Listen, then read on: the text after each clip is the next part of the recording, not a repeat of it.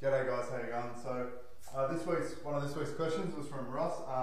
Best low impact bike based cardio workout. So obviously there's heaps of different things you can do. The best way to do this is actually just like Google search it. Okay, it'll be like thousands of interval sessions and that people like cyclists have written up that'll be free online. This is just a couple of ones that I do on my spin bike. So a short one, this goes for 40 minutes, so just 5 minutes warm up, then 5 sets of 20 seconds on, 40 seconds rest. So rest is still cycling.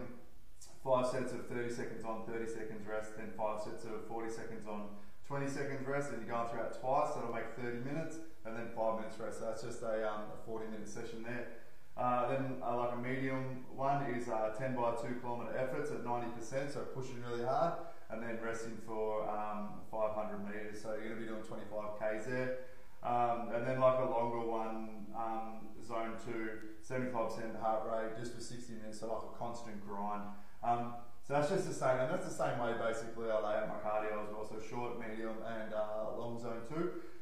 If you do have anything, like if you've got a running session that you're going to do and you need to swap it out for a bike, like obviously running's running and riding's riding, but say if you had like a, just for example, a 6 by 400 metre session running, if you're going to do that on the bike, do like 6 by 800s, pretty much double the distance you're going to do, and then maybe also add in a couple more reps, because obviously riding's a lot easier than running. So hopefully that helps you out.